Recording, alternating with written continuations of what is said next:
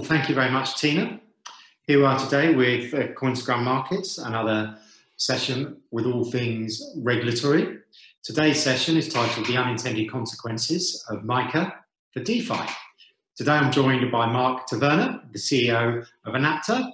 Welcome, Mark. Thanks, Ian. Hi. And also Arnab Naskar, co-founder of Stocker and also at Anapta. Hi, Ian. Hi.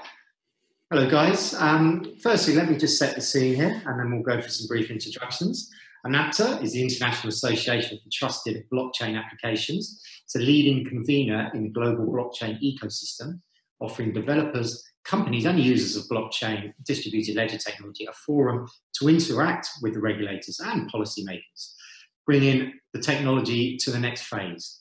Most recently, Anapta has launched a MiCA task force in response to the European Commission's proposed regulation, Markets in Crypto Assets, the so-called MiCA regulation. This is going to definitively change the landscape for crypto service providers and crypto assets in Europe and beyond. Anapta's initial analysis of the regulation indicated that MiCA is detailed, comprehensive, and extremely broad in its coverage. The proposed regulation leaves few, if any, areas of the market untouched. It permits very few exceptions and intended to be highly prescriptive and directional for both industry participants and member states.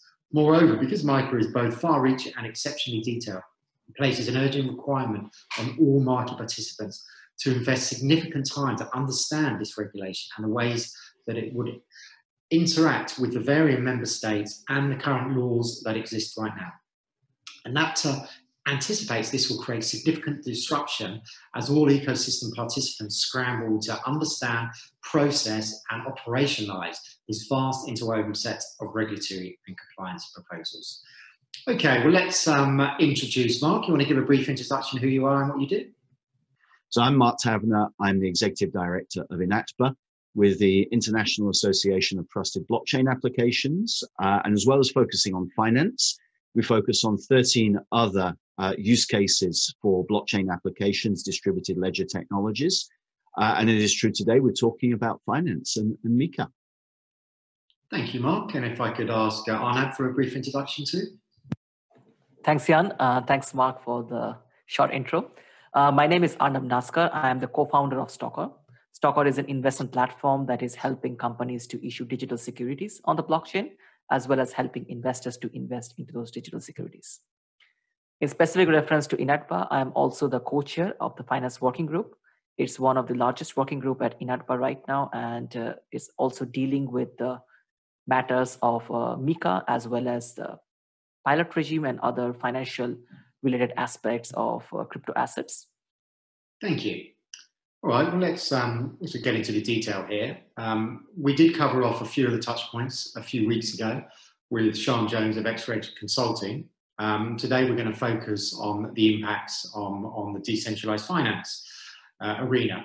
So if I could first bring Mark into the discussion and ask you really for a general explanation as to the work that you guys at Anapta have been doing in relation to MiCA and how much of the regulation is general and equivalent to traditional market participants that may fall under, say, MiFID, for example.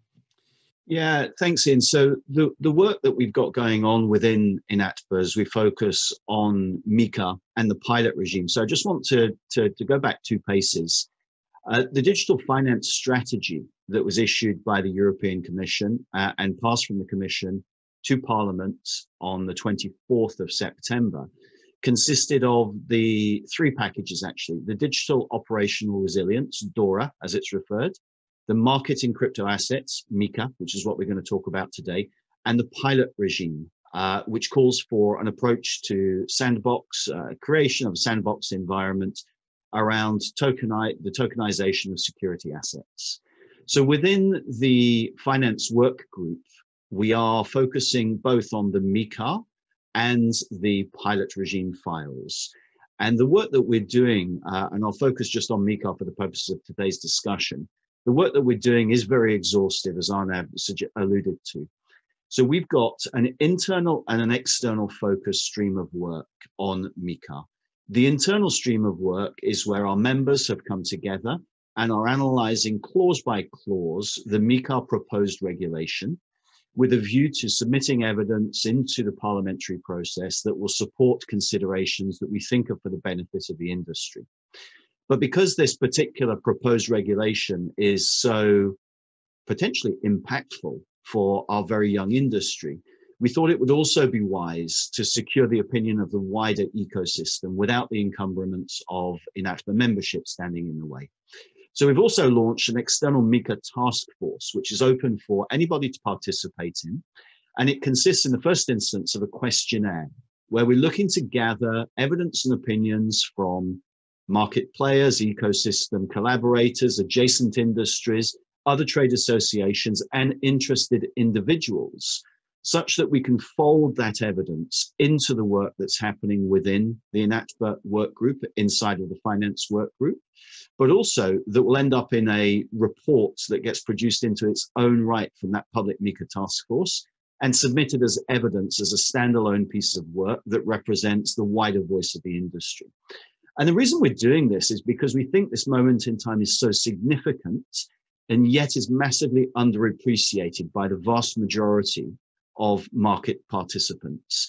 And I'm sure we'll come on to the reason for that in a short moment. But we're trying to cover a lot of ground as INATBA, and we're really calling on the wider ecosystem to come with us, to leverage our platform, leverage our proximity to both the European Commission and the Parliament, and to leverage the relationships that we have in place with the Council, which is where the deliberations are currently taking place. And there have already been 2 group discussions around the MiCA file held within the European Parliament. So this is very much a piece of work which is in progress and not something which we should be talking about in the future, because this is in the process of being ratified into regulation as we speak today. Thank you. And if I may hand over to Arnab, and from your side of the fence, both as a lawyer and a founder, can you give us a sense of your key takeaways and perhaps what jumps out at you the most with regards to this proposed regulation? Yes, I think Mark rightly highlighted over here that we're in a very crucial time at this point of time where the European Commission and the entire, I would say, the European legislative processes are really looking into regulating the crypto assets, if I may say so. And the market participants need to be aware, because any kind of law that is passed in this process, for be it MiCA, be it a part of, I would say, the task force, be it a part of the pilot regime, this will have a future impact.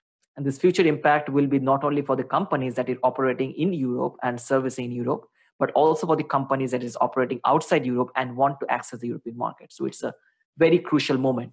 Now, let's talk about MiCA. One, I would say there are 2 very interesting aspects of the MiCA over here.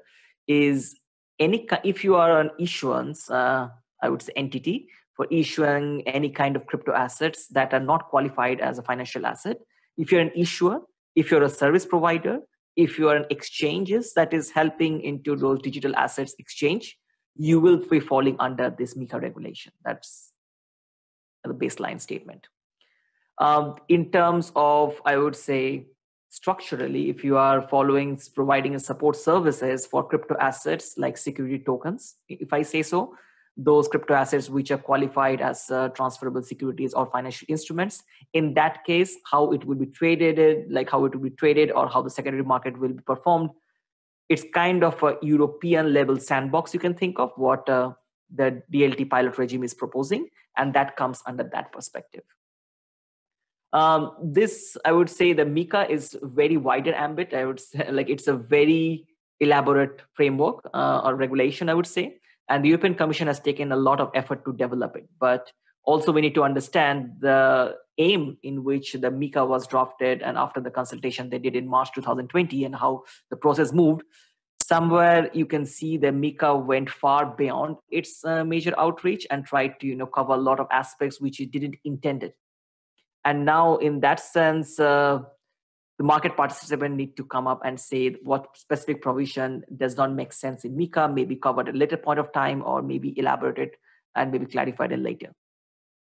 As a third part, I would like to say some specific provision which the market need to be aware of.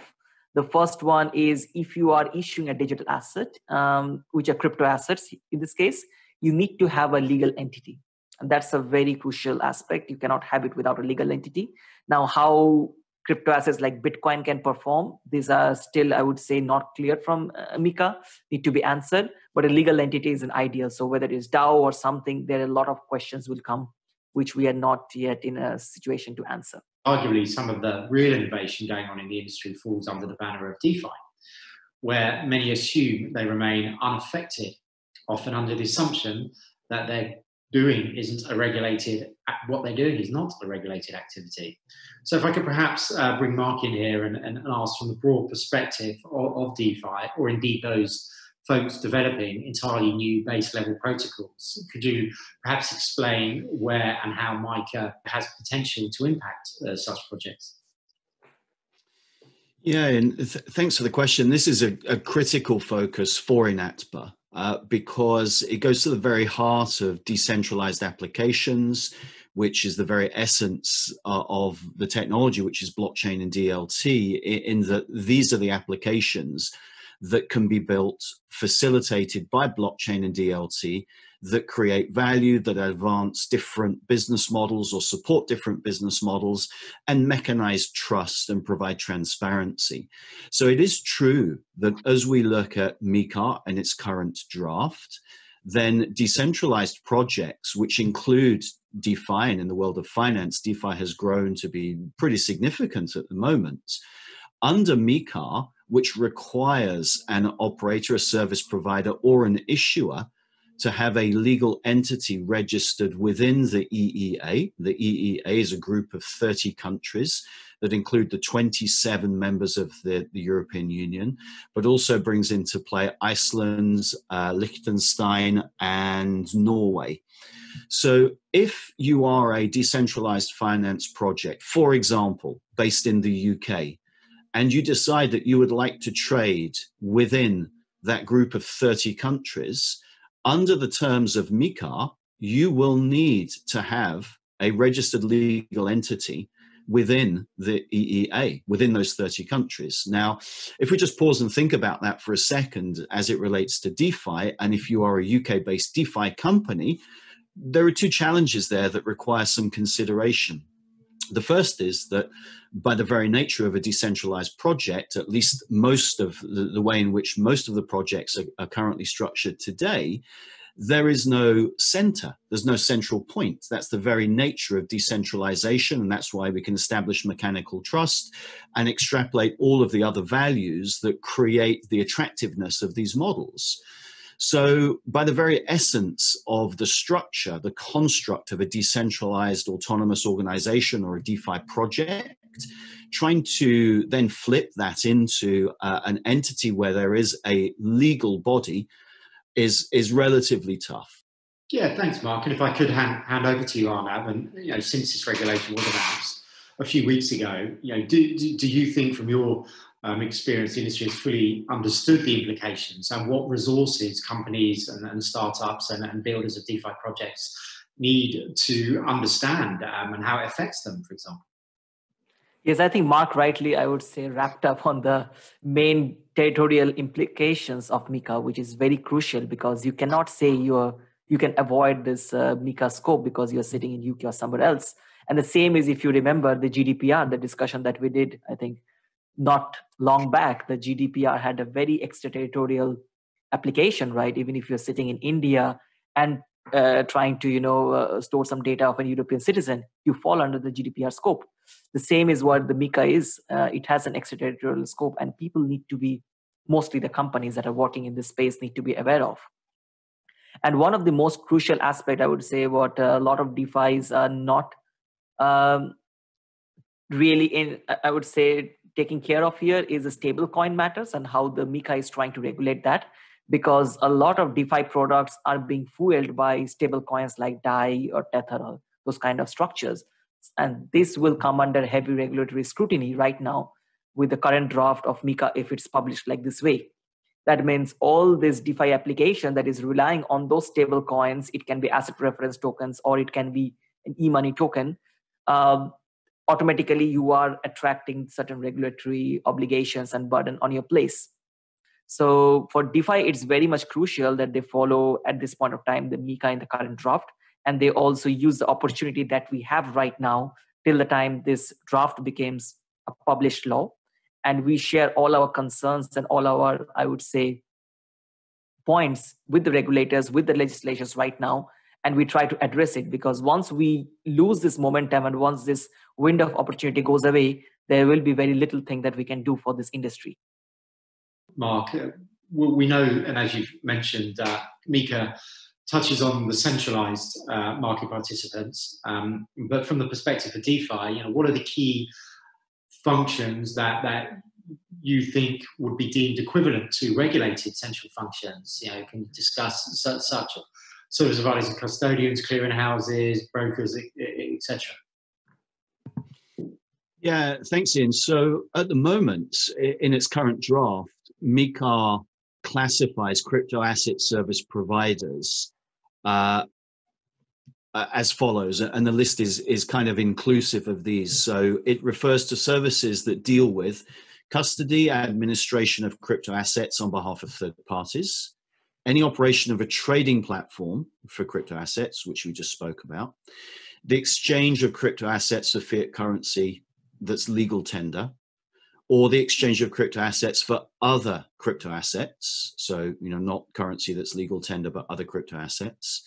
The execution of orders for crypto assets on behalf of third parties. So if you're helping place orders, or the placing of crypto assets, the issuance of crypto assets. And issuers are dealt with separately as well, which I'll come on to in a second.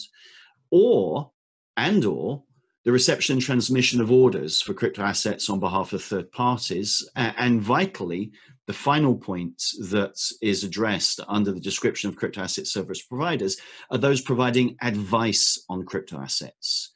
So what we said at the top of the conversation is, in relation to MiCA, it's very, very broad and all-encompassing, and there could be unintended consequences in these very broad definitions of service providers that pulls unknowing market participants under the scope of MiCA when it wasn't intended, perhaps, by the Commission in drafting, and the consequence could well be quite detrimental to the smooth functioning of this still very young and innovative market. So I think, the considerations that I would suggest the DeFi market pays attention to is around innovation, is around contributing evidence around the value of the applications that have been built, the purpose of the applications, the innovative process that needs to survive and should not be regulated out of existence, dare I say that, and to help us as INATBA gather that evidence in a logical way and present it as education, as data, and as informative evidence to the Commission, to the Parliament, to the Council, and to the various committees who are at the moment assessing this information. I just want to touch on one point before I hand the floor back to you, Ian, which is just a consideration, because we were talking about crypto asset service providers, but one of the really unique innovations that we've seen blockchain bring to the young technology innovating marketplace has been the ability to raise funds. And an impact of MiCA is to limit the ability of projects to raise funds to a ceiling of 12 million euros. And under 12 million euros, a white paper is sufficient to be able to raise those funds over a period of 12 months. But if you want to go above that ceiling of 1 million euros over a 12-month period, then you need to go through a whole raft of additional compliance, issue a prospectus, and provide a great deal of regulatory information that demonstrates compliance. And one of the challenges that we think that presents to the industry is not only some pressure on a very innovative model to fund in a new and quite forward-looking way projects that have got a lot of technical merit, but it also creates a little bit of a friction point and a point of counterance whereby there is, within the traditional channels established through regulation, an upper ceiling of 8 million euros that is available to market participants who are not raising either for or using blockchain projects. And therefore, we think perhaps one of the objectives and the unintended outcome of this proposed regulation is that there has been a little bit of disparity between technologies. It's not technology neutral, because where there is a limit of €1 million over a 12-month period for projects that are focused on blockchain, whereas for other projects in traditional markets, that ceiling is 8 million before additional compliance comes in. We see the gap there in equal treatment as being quite large, and we think that could have quite an inhibiting factor on the success of projects, their ability to raise capital. And as we know, in young and innovative industries, often access to capital is one of the big barriers towards innovation. And we fear that as we look at this through a European lens, that might create a lower level of appeal to innovators to come and base themselves in and around Europe, which conversely will mean that Europeans lose access to young innovators, young companies that are innovating, and therefore creating a competitive edge. Thank you so much, guys. I wish you well and good luck with the great work you do there. And now back to Tina.